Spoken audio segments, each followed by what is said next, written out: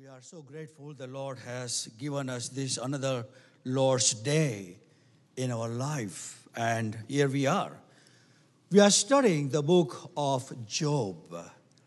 And the book of Job is the book of God because you learn more about who God is and what He does. Many things we don't understand and we don't have to understand. His infinite wisdom with finite mind cannot comprehend. And we need the eyes to see His glory. So far we have studied chapter 1, 2, and 3. And last Lord's Day we concluded the man of God also get discouraged as Job was discouraged. And we saw that how important it is to find the strength from one another. Last Lord's Day I told you that one of the best books by D. Martin Lloyd-Jones, Spiritual Depression, and it's wonderful, it's available in Christian Book Depot and distributors. You can get your copy and have it on your desk, and whenever you read, you will be blessed. And I'm so glad one person, Mark, came and he said, I'm reading that book, I'm so happy. And I tell you, brothers and sisters, that will be encouragement to you. Spiritual Depression is a good book to give a gift to a person who are going through a difficult time. And I'm sure the Lord would open when you give the book. So we saw the last Lord's Day that even the strongest believer can become discouraged. That was the first point we saw. And then believers can suffer deeply on many levels, physically, intellectually, emotionally, and spiritually. Job did go through that. And we all go through that, but how you handle matters very much to God. Thirdly, discouragement can cause God's people to lose their perspective. And we saw in David's life, once upon a time, he said, who is this uncircumcised Philistines? And then he acted like a madman. He lost the sight, and you may lose if you have lost this. So this morning, we are jumping into chapter 4. It's very important. He is the first counselor for Job who came along and gave Job some advice. A.W. Pink, a theologian, he wrote, Satan is very clever. He's very clever. And this is what he says, and I love it. He knows exactly what bait to use for every place in which he fishes. Is it not true? He knows exactly what bait he should use. And every place in which he fishes, he knows. In the Bible, in the New Testament, Satan has 20 names in the New Testament. 20 names. And you'll be surprised, I'm flying through. Abandon, that is destruction, Revelation chapter 9, verse 11. Accuser of brethren is Revelation chapter 12, verse 10. Adversary is against God. 1 Peter chapter 5, verse 8. Apollyon, destroyer. Revelation chapter 9, verse 11. Beelzebub, Lord of the Flies. Matthew chapter 12, verse 24. Belial, worthless. 2 Corinthians chapter 6, verse 15. Devil, the slanderer. Matthew chapter 4, verse 1. Dragon, destructive. Revelation chapter 12, verse 3, 7, and 9. Enemy, opponent. Matthew chapter 13, 28. Evil one, instinctively evil. John chapter 17, verse 15. God of the age is also in 2 Corinthians chapter 4, verse 4. Liar. He perverts the truth. John chapter 8, verse 14. Murderer. He is a murderer. He leads people to eternal death. And what we saw yesterday, murderer who did everything in El Paso. Murderer. Prince of the power of the air, who controls the unbelievers. Ephesians chapter 2, verse 2. Roaring lion, one who destroys. 1 Peter 5, verse 8. Ruler of demons, leader of fallen angels. Mark chapter 3, verse 22. Satan, adversary. John chapter 12, verse 31. Serpent of all, deceiver. excuse me, in the garden, 1 Timothy 5:15, tempters who solicit people to sin, Revelation chapter 12, verse 9, and chapter 20, verse 2, and rulers of this age, John chapter 12, verse 31. These are the names of Satan in the New Testament. 20 names are given in the New Testament. He knows exactly what bait he should use. He knows. Having said that, let me start with the illustration. It's a funny illustration, but it's very important. Listen carefully. The title for this illustration, Bad Company. Bad Company. A flock of ravens or crows flew into a farmer's cornfield. His very sociable parrot flew over and joined the crows. The farmer loaded his shotgun, took careful aim, and fired at the unwanted birds. When the farmer crawled under the fence to pick up the fallen crows, there was his parrot, barely alive. His children saw him carrying a parrot home and fearfully asked, "Papa, what happened?" Before the farmer could answer, the parrot spoke, "Bad company." Bad company. Now, listen to that, this was to be Job's downfall. This was Job's downfall. He would suffer from bad company in the form of his 3 friends who would have a negative effects on the faith of Job. How many lives have been shattered by the bad company? Bad company. What Satan could not do by taking away Job's wealth, destroying his family and his health, he would accomplish through so-called counselors. He could do by so-called counselor. While Job withstood the collapse of the business, the death of his children, and the infliction of the disease, what came closest to his defeating him was the adverse influence of his friends, these 3 associates: Eliphaz, Zophar, and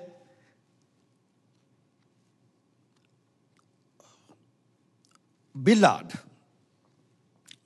the devil's deadly instruments. Devil's deadly instruments. They beat Job down and wore him out. Never underestimate the power of the bad company. Parents, guide your sons and daughters. Never underestimate the power of bad company. What did Paul write in 1 Corinthians chapter 15, verse 33? Do not be deceived. Evil company corrupts good behavior or habits. Evil company. James, half-brother of Jesus, writing to the believers in chapter 4, verse 4, he says, friendship of this world is enmity with God. No wonder David writes in Psalm number 1, blessed is the man who walks not in the counsel of the ungodly. Blessed is the man. Blessed is the woman. A prolonged series of dialogues between Job and his 3 friends extends for almost 23 chapters in the book of Job. 23 chapters. Chapter 4 to 26. Each friend speaks in 3 consecutive cycles. The only exception being the 3rd friend, Zophar, who remains silent in the 3rd round. Response to each discourse, Job himself speaks. Job himself speak in return throughout these speeches. These three counselors say the same thing. Job's suffering was because of sin. Think about that. All three friends came up with this counseling advice that Job is suffering because of sin. I was reminded by the John chapter 9. You remember? The disciple brought a man who was blind. They asked, who sinned? Whether his parents or he? And the Lord replied, none of them. The work of God be manifested. God does discipline sinning brothers or sisters, but not punishment. It's a discipline. As father and mother discipline their own children, God disciplines because He loves us.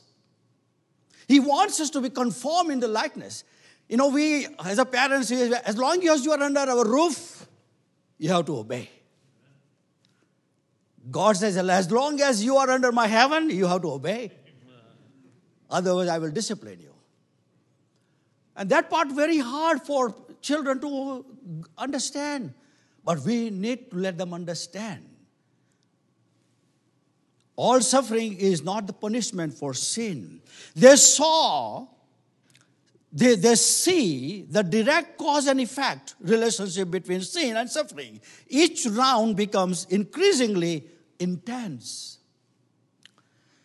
It's fascinating how these friends came along and jumped on Job.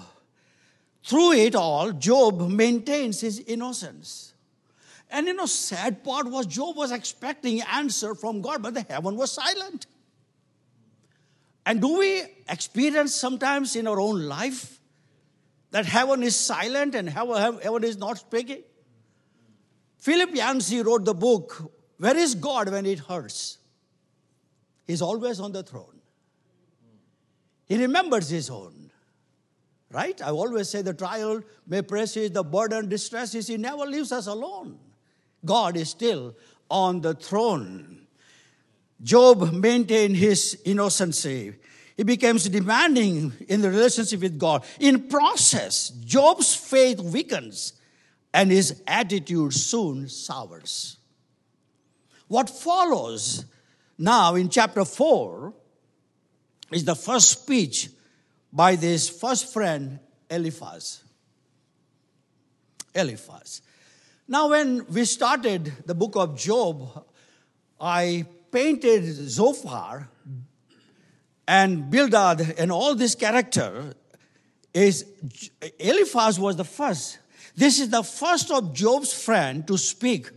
Eliphaz is a Temanite, a man who was mostly like from citizen of Teman, a city of Edom, appearing on the scene after Job's second hellish attack, along with two other friends.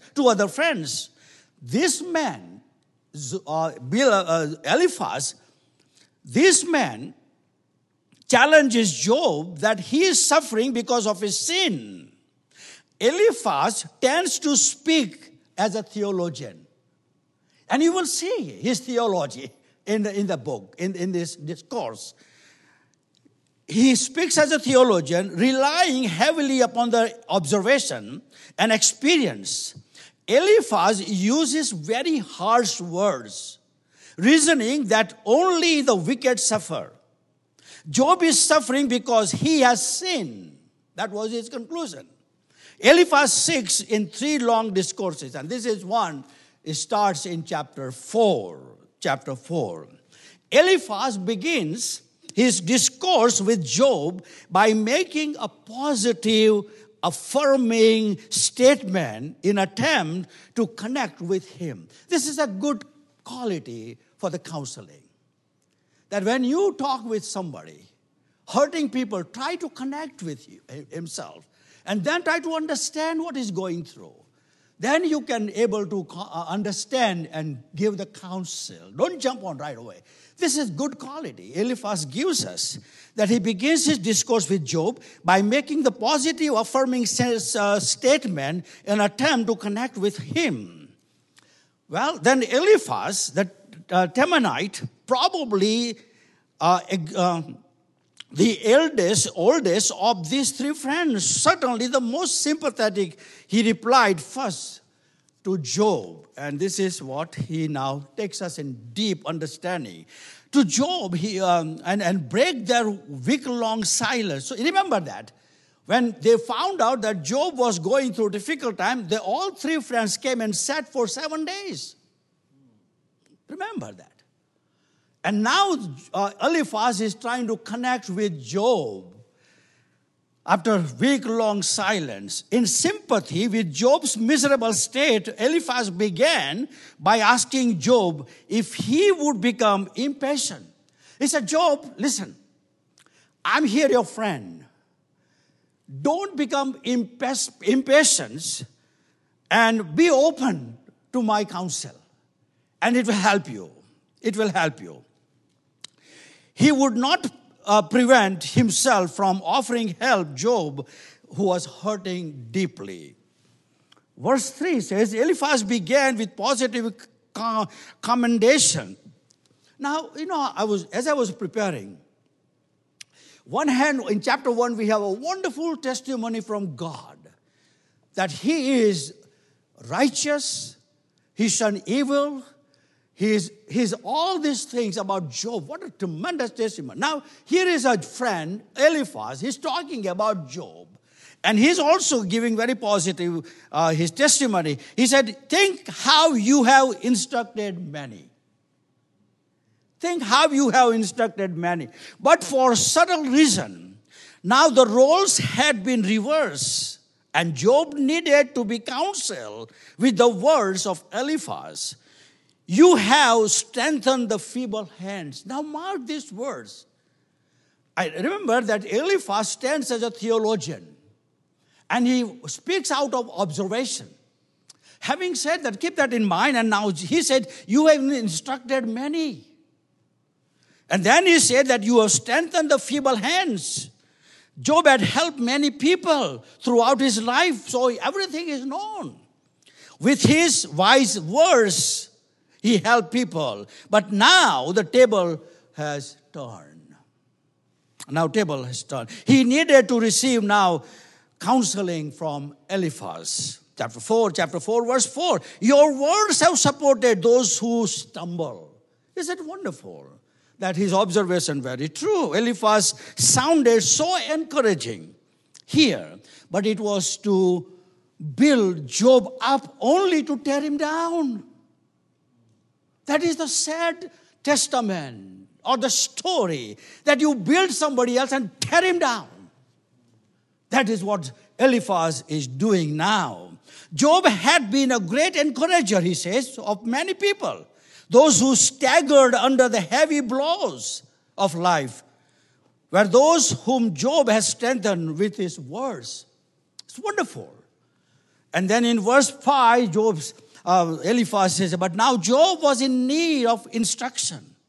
He must accept his counsel.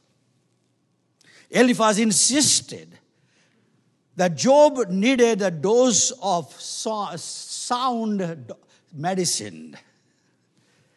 Job, you are weary, you are dismayed, and you are full of despair. Job, brother Job, do you know what you are right now? You are in despair condition. You are weary. You are dismayed. All this resulted from sudden cataclysmic nature of the troubles and the unanswered questions about your tragedy. Chapter 4, verse 6. Should not your piety be your confidence? Should not your piety be your confidence? Is not your reverence your confidence? Eliphaz was insisting that Job's own spirituality would count with God if Job was living in a personal integrity. Then he could be sure he would be successful and good waiting for Job. That's what he was telling. Job's integrity would be his hope. But what he was blaming Job that you lost your integrity. You lost your integrity. In other words, Job had nothing to worry about if he were right with God. And it is true. It is true. But we know the behind the curtain that was not true. Right? It was not true. So here in chapter 4, verse 1 to 6, Eliphaz's affirmation. And then verses 7 to 11, Eliphaz's axiom, his proposal.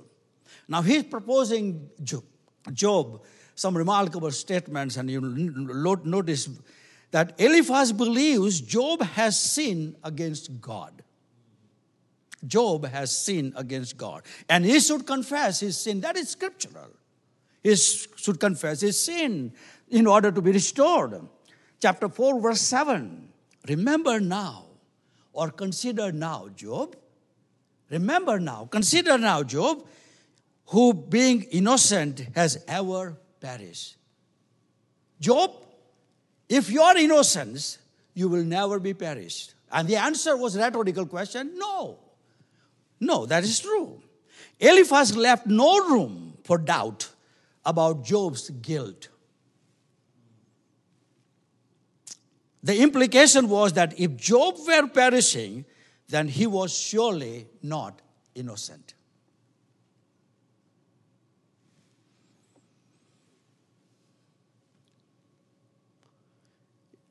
If Job were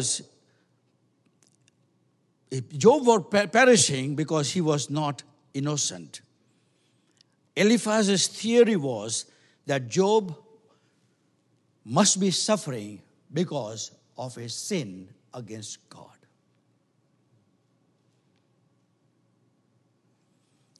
You know, beloved, as believers, when the Spirit of God dwells in us, and if you're living in sin, the Spirit of God will convict you and bring you back because He loves us. He loves us.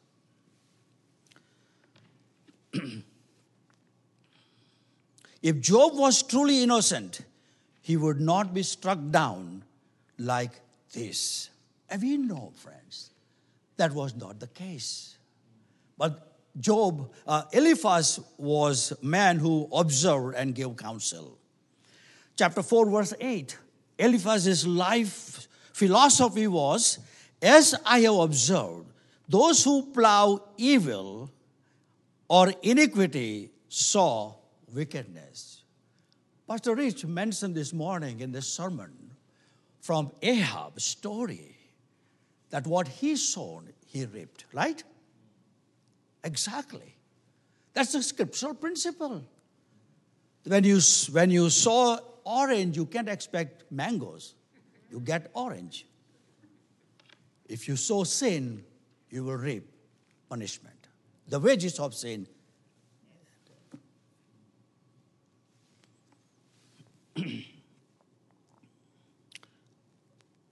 So Eliphaz's theory was reap and sow and you reap. He had direct cause and effect theory of life. That integrity always produces prosperity and the sin always produces adversity. Since Job was undergoing destruction, Eliphaz reasoned that he must be the one, those who saw the trouble and is reaping now the consequences. And this is a real caution for all of us, my friends, that God has given us the life, and our children and grandchildren will look up to us. What we saw, they will reap. Beware. Beware. That's why I always say, as a pastor, whenever the funeral service or memorial service I officiated, I always said this without hesitating. If you want your children to remember, write down how you want them to be remembered and put it on the refrigerator and live exactly like that. So your children don't have to lie. They will have inspiration that here's my mom and dad. Live like what they believed.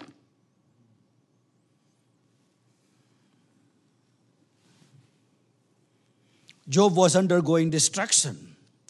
Eliphaz reasoned that he must be the one, those who saw trouble.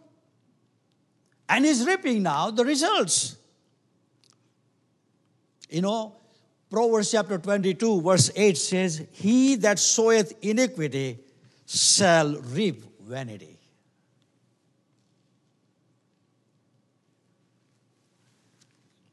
He who sows iniquity will sow, S-O-W, sorrow. Verse 9. Eliphaz declared that those who lived in sinful rebellions would be destroyed and perished. And we know that. The Bible tells us that. By the breath of God and the blast of his anger, God is holy, my friends. God. Eliphaz, in a way, he was right. That he declared that those who live sinful, rebellious life will be destroyed and perish by the breath of God. That is, God is holy. God is holy. If son honors his father, if the servant honors his master, if I am a father, where is my honor?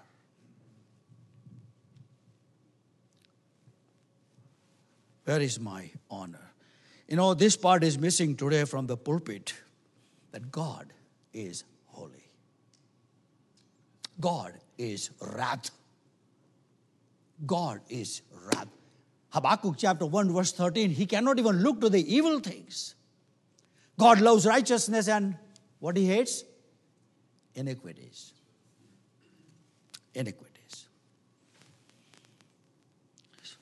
Eliphaz used strong imagery to depict God's disciplinary judgment and wrathful vengeance against a stubborn who refused to repent. Eliphaz implied that Job was one such person. You know, my friend, there is a balance between love and wrath, right? There's the two sides of one coin. God is love. On the other side, he is a wrath. The righteous will be rewarded, unrighteous will be punished. Bible tells us. Chapter 4, verse 10 to 11, Eliphaz believed Job was irresponsible. He had not protected his own children. The phrase, the lions may roar and growl, is an allusion to Job's loud wailing, yet the teeth of the great lions are broken. This devastation had come to Job because he had failed to care his own family. Eliphaz, wait a minute.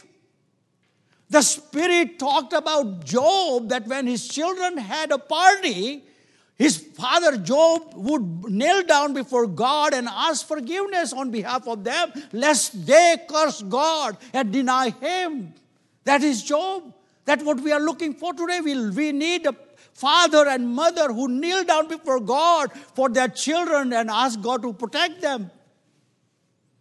Job did it. Job did his homework. Eliphaz did not know the other side of the coin, that Job was a praying father.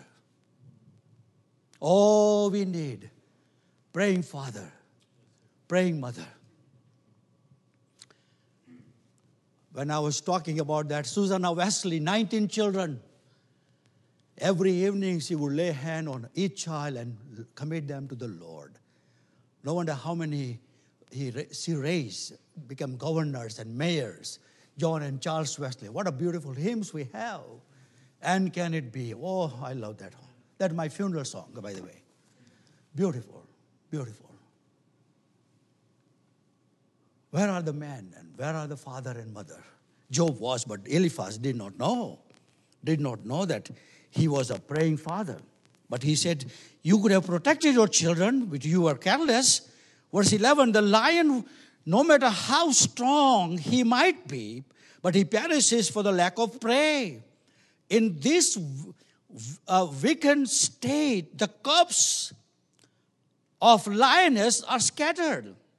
This is the clear allusion to Job's failure to guard his own children. And we know that was not right. But that's what he did. He was giving the advice. So here we have Eliphaz's affirmation and Eliphaz's axiom. And now Eliphaz stands as authority. And chapter 4, verse 12 to 21.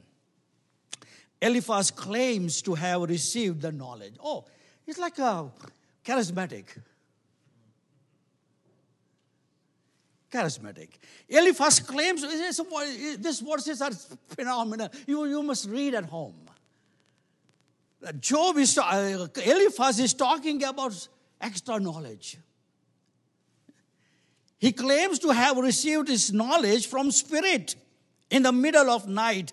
One who argues that human cannot be trusted because of their sin. He said the Spirit revealed to him, and that's what he knows. Sometimes the charismatics say like that. The Lord told me. The Lord told me. Well, Lord doesn't tell me. I have to listen to him from his word. Eliphaz was talking about that he has a special message. He's talking about special revelation, a message that was delivered to him alone. And verse 13, 14, Eliphaz claimed to have received a divine oracle or a mysterious vision. This was for Eliphaz a very disturbing event. That's what he's talking about. Verses 12 onward, you read that he had this vision in the middle of night that really disturbed him. Eliphaz was very disturbing, and the fear and trembling gripped him. Eliphaz making all the bones shake. That's what he was writing. It was not an ordinary dream. It was a supernatural visit, he writes, by unidentified spirit, UFO. Chapter 4, verse 15, 16. A spirit with an indescribable form glided past, he said. The hair on my flesh stood up. Very heavy word. The hair of my head, the hair of my head stood up. This hair-raising experience was mystical and supernatural. I could not tell what it was, he declared, in an image before mine eyes, he says. But it was not like that of a man.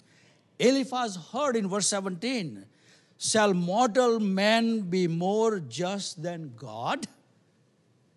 The answer is no. Rhetorical question. Shall mortal man be just than God? No. Answer is no. No man is morally good enough to stand before God. You know why? Anyone? Why man, let me rephrase the question. Why morally good enough cannot stand before God? Romans chapter 3, verse 23. What is that? All sin. All our good works are filthy rags.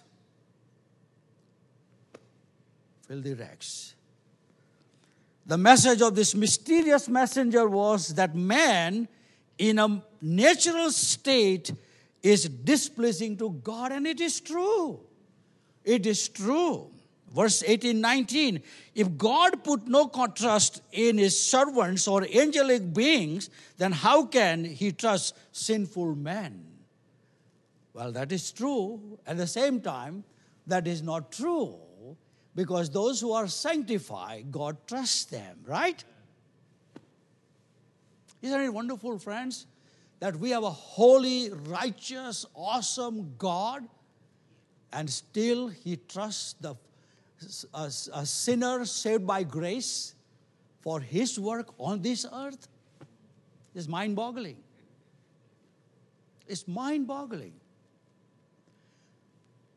When I was in seminary, we had a cantata, Down from His Glory. That was the title, Down from His Glory. What it meant when Jesus came on this planet Earth. And then This verse says, what happened if Jesus had not come? And then, if Jesus' disciples stood silent, what would happen? Thank God that He trusts you and me for His unfinished work. Praise God. Praise God that He is counting on me, is counting on you. Be faithful where He has kept you. Be faithful. Be faithful where He has kept you. If God put no trust in His servants or angelic being, then how can He trust sinful man? If God charges and His angelic with an error, how much He will do? The same with the fallen human mind. I like that verse that He said, same chapter, He said, we are living in a house of clay. We live in a house of clay. Speak to your heart. Just a second. He said, I'm living in a house of clay. This is temporary abode. And you know what fascinates me too? Even though we are living in a house of clay, yet the heavenly treasure is entrusted in the house of clay. That is mind-boggling. What did Paul write in 2 Corinthians chapter 4, verse 7? Read, please. 6 and 7. Somebody can read, please. 2 Corinthians chapter 4, verse 6 and 7. And I'll make an application. 2 Corinthians chapter 4, verse 6 and 7.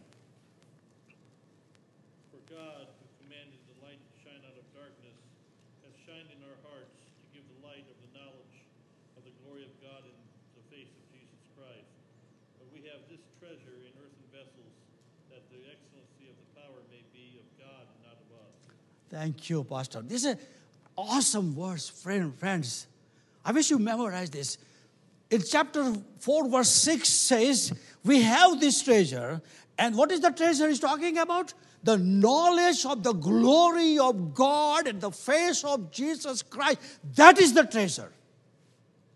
And that treasure is given in earthly jar. Why? So the power of God be manifested.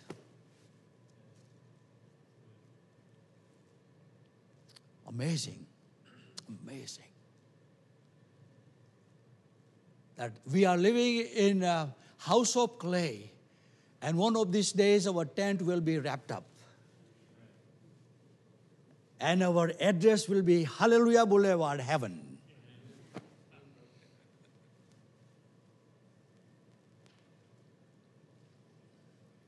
Paul writes in 2 Corinthians chapter 5, verse 1 and 2. It's a beautiful verse. 2 Corinthians chapter, I don't know what to turn with. And he says, the man's foundations are in the dust. Friends, that is we came from. That is where we go, if the Lord doesn't come. This world is not our home.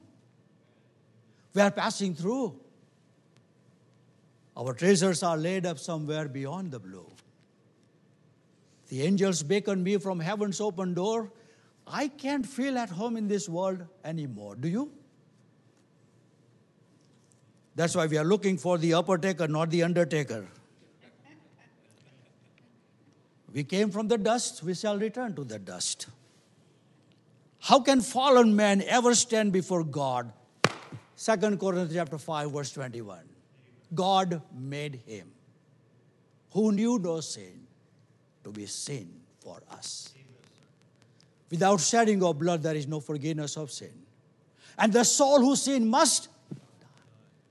I have no pleasure in the death of the wicked. Praise God that God devised the plan, not man. That's why the salvation is of the Lord.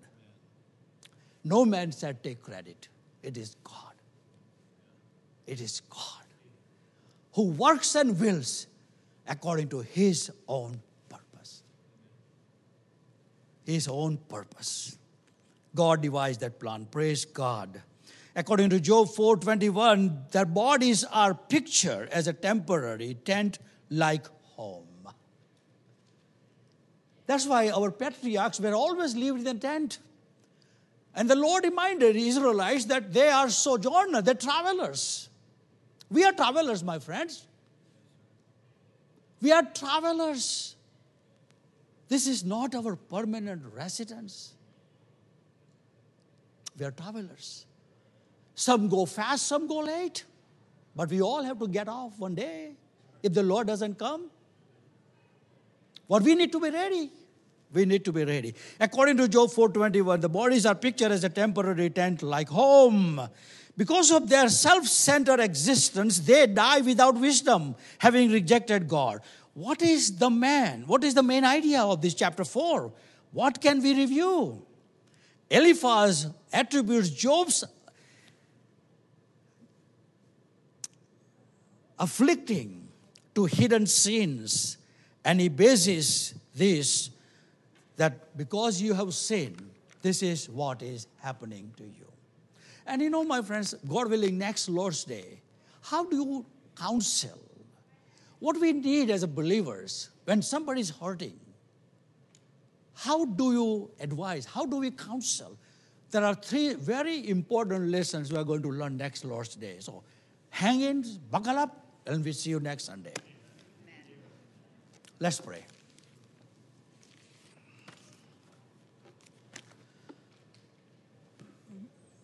Heavenly Father, we thank you so very much for the time you have given us as we sat in the authority of your word. Thank you, Lord, for opening our eyes to behold what we should be and how we should help our brothers and sisters, those who are hurting. Help us, oh God, that we may learn from Job and also Eliphaz, that we may truly be an example for those who are hurting. Thank you, Lord, for reminding us that you have trusted in the house of clay, the heavenly treasure, so the power of God exhibited in the mortal body. Help us, Lord, that we may never ever forget that we will soon be gone. Help us to live every day in the light of eternity, that your name might be exalted while we are here on this planet Earth. We love you, Lord, because you loved us first. And now, Lord, we look forward for this worship service. Prepare the hearts of the people and those who are on the way, bring them safely. And may you be preeminent in our singing, our giving, hearing and obeying your word. And we'll give you all praise. In Jesus' name we pray. Amen.